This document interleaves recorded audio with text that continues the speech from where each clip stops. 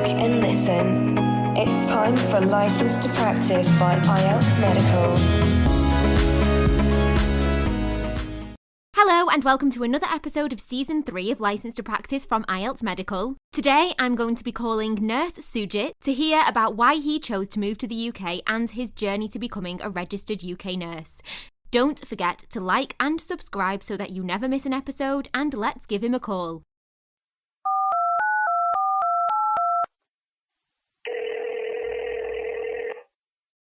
Hi, thank you for coming on the podcast. How are you today? Hiya, I'm good. How are you doing? Yes, I'm very well, thank you. So like I said, thank you for coming on. We're just going to have a little chat today and hear your story about becoming registered in the UK. If you could just start by telling us a little bit about you. Yeah, sure. Thank you for having me with you, first of all. And my name is Sujit, and I'm basically from India. And I used to work in India for 1 year just to gain experience so that I can come over to UK, because it's my dream to come over to UK and work as a registered nurse. So back in my home, I worked in medical surgical department. So that gave me a bit of strength and boost so that I can come here and work as a registered nurse. Yeah. That's basically me. Great. Well, it sounds great. So you said that it's your dream to come and work in the UK. Why is that? Why the UK specifically? It's because the major thing that that caught my attention is the knowledge what you can get over here, and advanced technologies, and the opening avenues which are available in multiple hospitals over here and multi-specialty hospitals, and so that you can learn, you can expand your knowledge level basically. So that was my main motive, and it helped me actually. Yeah, and have you found that it's lived up to your expectations in terms of what you thought it would be like? Yeah, it lived up to my expectations more than what I expected. So it was here. So that makes me happy. Yeah, good. I'm glad to hear it. So you've had to go through the whole process of becoming registered here in the UK. You've had your PIN for a few months now, and you've been working in the UK for a few months. How did you find the process of becoming registered, the exams you had to take and the preparation for that? To tell fairly that before coming to UK, so everyone are like, you have to go to UK. To go to UK, you get to write the exams, and it will be a little tough, and that everyone what they told is true. But the thing is, when I searched everything, like what to do, how to do, and I go through everything, the process, everything was easy, but the exam was tough, but still, it helped me to gain more much of confidence to work over here. And after coming to UK, I had to write 2 more exams. It's like one more exam. It's called OSCE. Yeah. As everyone knows that we have to write that exam. So I have written that exam, and I got my PIN like few months ago. Yeah. Well, congratulations on passing everything. Central London OSCE or London Hospital OSCE. You decide. Our Central London purpose-built NMC OSCE course and practice rooms include all of the equipment you need to practice for your NMC OSCE exam. You get the same expert team by your side, the same expertly prepared materials, and now a dedicated space built just for our international and return to practice nurses. Learn more at www.oscenurses.com. So you did the first 2 exams before you moved over? Yes, I do, because to fly over from my country, from India to UK to work as a registered nurse, it's mandatory to clear 2 exams and to get a UK score. Then only you can just get registered in UK.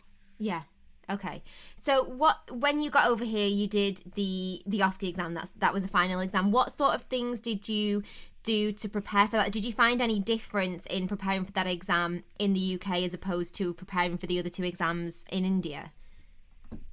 The OSCE exam which I have written in UK, it was quite a different from two exams which I have written, because basically the exam what I wrote, the OSCE in UK, its sole purpose, and it mainly serves as a practical thing what you do in your ward and what you do in respective wards and hospitals, because that's a basic thing what they teach us in the exams in OSCE, so that you can get more confidence and gain more confidence on communication skills and all kinds of basic needs what you need to get in the ward while you're working. Yeah.